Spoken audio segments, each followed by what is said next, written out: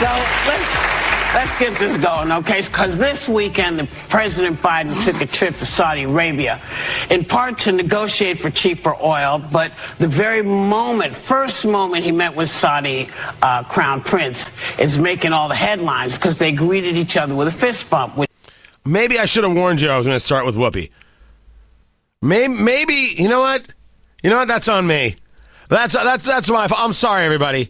Maybe I got to start with some kind of generalized warning. We're about to talk to Whoopi Goldberg or hear from Whoopi Goldberg. Tony Katz today. I think that should be clear. And yes, Biden, when he met with the Saudi Crown Prince Mohammed bin Salman, MBS as they call him, it was a fist bump. He wasn't going to shake hands with him, but he did fist bump. I don't know what to tell you. He's worried about COVID. Somebody said something to him. It's now clear to everybody that he's not okay. It's clear to everybody that he's not okay. And I was talking about the fact that the Bidens are super unhappy that people aren't giving Joe credit for doing all these great things. Why isn't he getting more credit? He's so terrific.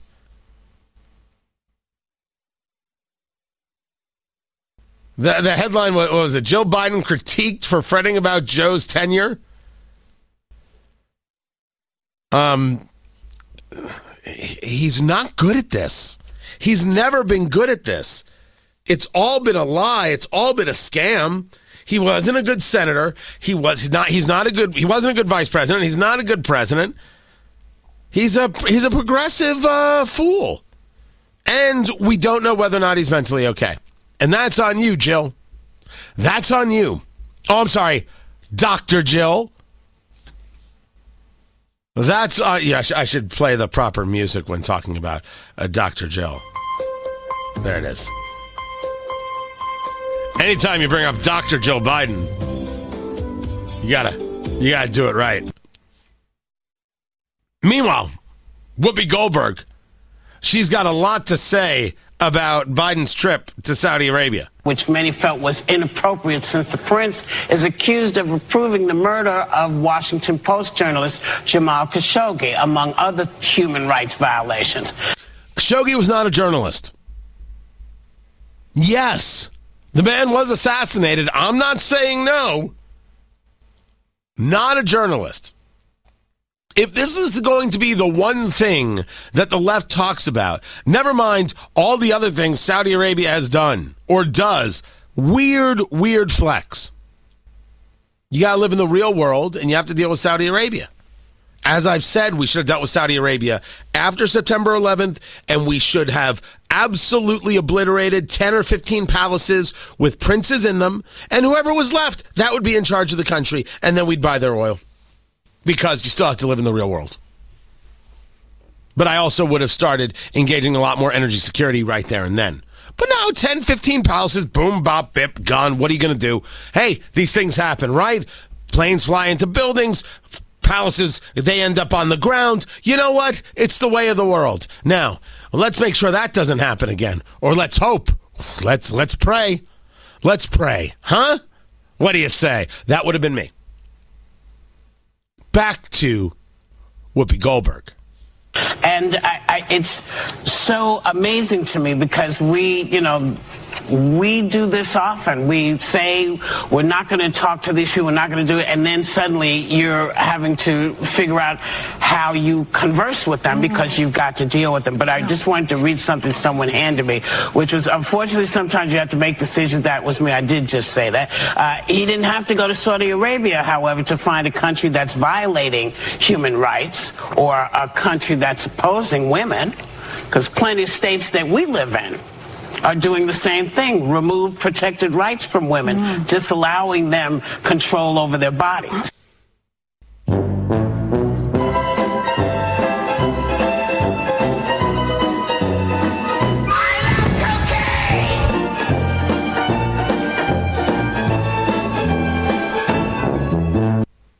The overturning of Roe v. Wade makes us like Saudi Arabia is one of the more ignorant arguments made. That doesn't make you like sly or cool or hip or, oh, look at you. You must be a hit at the salon. Wow, you must have a permanent seat at the Algonquin. You sound ridiculous. The rational course on Roe v. Wade is that it had to be overturned because it was poorly decided to begin with. You want to pass a law? Go to it. The people who defend Roe v. Wade defend poorly reasoned logic, non-logic, poorly reasoned decisions. And they're like, well, as long as we get what we want, we don't care. You're willing to sacrifice the Constitution for your radicalized ideology. Messed up. Oh, of course I think less of you. I mean, it goes without saying. I certainly think less of those people. You compare the United States, states in the United States to Saudi Arabia, you're confused as can be. I mean, you're just a big hot mess. Meanwhile, the story now is about, in Indiana, the Attorney General, Todd Rokita. So you got Todd Rokita investigating the doctor. We're talking about the 10-year-old who was raped, pregnant, didn't have the abortion in Ohio. They brought her to Indiana to have the abortion, although she could have gotten the abortion in Ohio. But the Ohio laws, which went into effect after the overturning of Roe v. Wade, these trigger laws, leave open the question of whether or not the abortionist could have been in violation of the law. Now, some people say absolutely not. The carve-outs are specifically for moments like this. I read it. I'm not a lawyer. But I would argue that if you're a doctor who was asking a question about this, would you do it? And most probably you'd be like, nah, let somebody else do it. I'm not going to risk my license over this. That is what happened with a lot of doctors and the DEA, which I will say clearly acted and has acted despicably towards doctors who prescribe pain meds. Going after doctors prescribing pain meds. Oh, you're prescribing too much. We don't like this. Basically threatening the licensure of doctors. So doctors are like, forget it. I'm not prescribing any pain meds. Thank you. Goodbye. And you saw this from people, I certainly saw on the political left. I assume you might find on the political right, better that people live in pain. Why do you have to prescribe this or that? Why do you have to do this? Maybe just take an aspirin. The argument that people should live in pain because some doctor is overprescribing is criminally insane. One person is taking too many pain meds, overdoses and dies, so my mother has to live in pain? That's ridiculous. That's a nonsense argument made by pseudo-intellectuals who hate people. It's the only reason to do it, because nobody wants somebody else to be living in pain. And if you want them to because, just too many pain meds, you don't really need all of that. Just put some ice on it. You'll be fine. Well, better a little bit of pain than being addicted. That's hate. That's not me somehow downplaying addiction. That is me being disgusted by people who think others should live in pain, and it's super fine. The DEA did this. And there was a very important Supreme Court ruling that came out this past session. I'm forgetting the name of the ruling. I'm forgetting the name of it.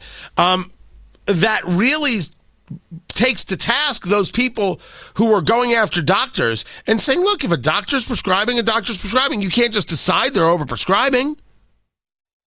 And I'm hoping this leads to doctors being able to do what is actually best for their patients. In this case of the doctor who performed the abortion, we know now, never mind that original reporting from the Indy Star, which was bad reporting and very, very open to questions. And I asked some of those questions. I apologize to no one. But we know that this doctor did file the proper paperwork because it's a child and there's a rape and you have to let the authorities know, and did that in the proper time frame. I believe it was 3 days. Did that in the 3 days. One of the things that also happened is that the doctor said that the rapist was a minor. According to the reporting, not a minor, was 27. That's not a minor. Why would you put they're a minor when they're not? The Attorney General, Todd Rokita, is launching an investigation. and went on Fox News and talked about the investigation. Did he jump the gun on Fox? I think that is a question of perception, right? I think that if you said, I think he jumped the gun, I think you're allowed to say that. If you're like, no, he was just talking about the investigation, and then more information came out the next day, he dealt with the information he had at the time, I think you can say that too. I argued that the Indy Star jumped the gun in putting this story out without having it properly, in my view, vetted. This is why I asked about their vetting process. If I here on this show was going to tell that story as the Indy Star did with just that little bit of backup, I think I would have heard from my legal department. I think I would have heard from the station's legal department, hey, how can you do that? I think my program director would have been like, we got to talk. You can't go out there with that story. One doctor and you have no backup? What are you doing? I'd be curious to see how other journalists, I shouldn't say other, I would curious to see how journalists would view that. Me, I'm not a journalist, but I think I would have held myself to a standard, and I think my company would have held me to a standard. So I think people can have opinions on Rokita. They think he jumped the gun. They think he didn't. I think you can make arguments. I'm not going to say no. What's interesting is that Lauren Rebell, who served as dean of the IU Maurer School of Law from 2003 to 2011, the story over there at IBJ.com, sent a 3-page letter to the Indiana Supreme Court Disciplinary Commission asking it to look into Attorney General Rokita and the declaration that he was investigating the doctor in question, saying if he can throw the entire weight of his office without consequence to attack the doctor, he can do so to target any private citizen with whom he disagrees. Now, the question before us is, does the Attorney General have the purview of investigating someone like this? Because he isn't investigating someone willy-nilly. He's investigating someone who's put themselves out front and center in a very controversial subject and possibly did not file things properly. We know that in terms of a timeline of when you have to file that this rape occurred, that was done properly. It was done within the 3 days. But was the report itself done properly? Well, that's a different question. Does the Attorney General, does this fall under their scope? Because if it falls under their scope, isn't the person who's trying to throw their weight around the former dean of the IU Maurer School of Law? This seems like retribution. How dare you go after an abortion doctor? I love abortion doctors. Here, I'll utilize my former title to try and get something done about you. That's how it plays. That's how it plays. Rokita goes after the doctor, and some people are like, yeah, and some people eye roll. And now you've got the leftists of the IU Maurer School of Law going after Rokita, and some people go, yeah, and some people eye roll. I don't have an answer to the first question, which I think is an important one, and I will let lawyers tell me. Is it in the purview of the Attorney General to take a look into whether or not a doctor acted appropriately? If it's within the purview, that's it. We're done here. You don't have to like it. The way you show you don't like it is by voting for somebody else. You want him investigated? How dare you investigate our people? We investigate you. Man. This is why people tune out. Don't think that you're moral. I don't know if it's Rebel or Robel, so forgive me, but please don't think that you're moral here. If you want to talk about utilizing the entire weight of an office without consequence and target any private citizen with whom he disagrees, can we discuss Department of Justice referring to parents as domestic terrorists? Where were you on that? We've seen this time and again and again. The Department of Justice is got a warrant against Jeff Clark, who was there with Trump post the election and working on ways to fight the election results. And his house has to get searched down to the point where he's not allowed to put on pants. He's ordered out of his home without pants. Any issue with that? No? Are you sure? You want to take a moment? You want to take a breath? You want to take a beat? Do I think that Rokita's investigation is worthy?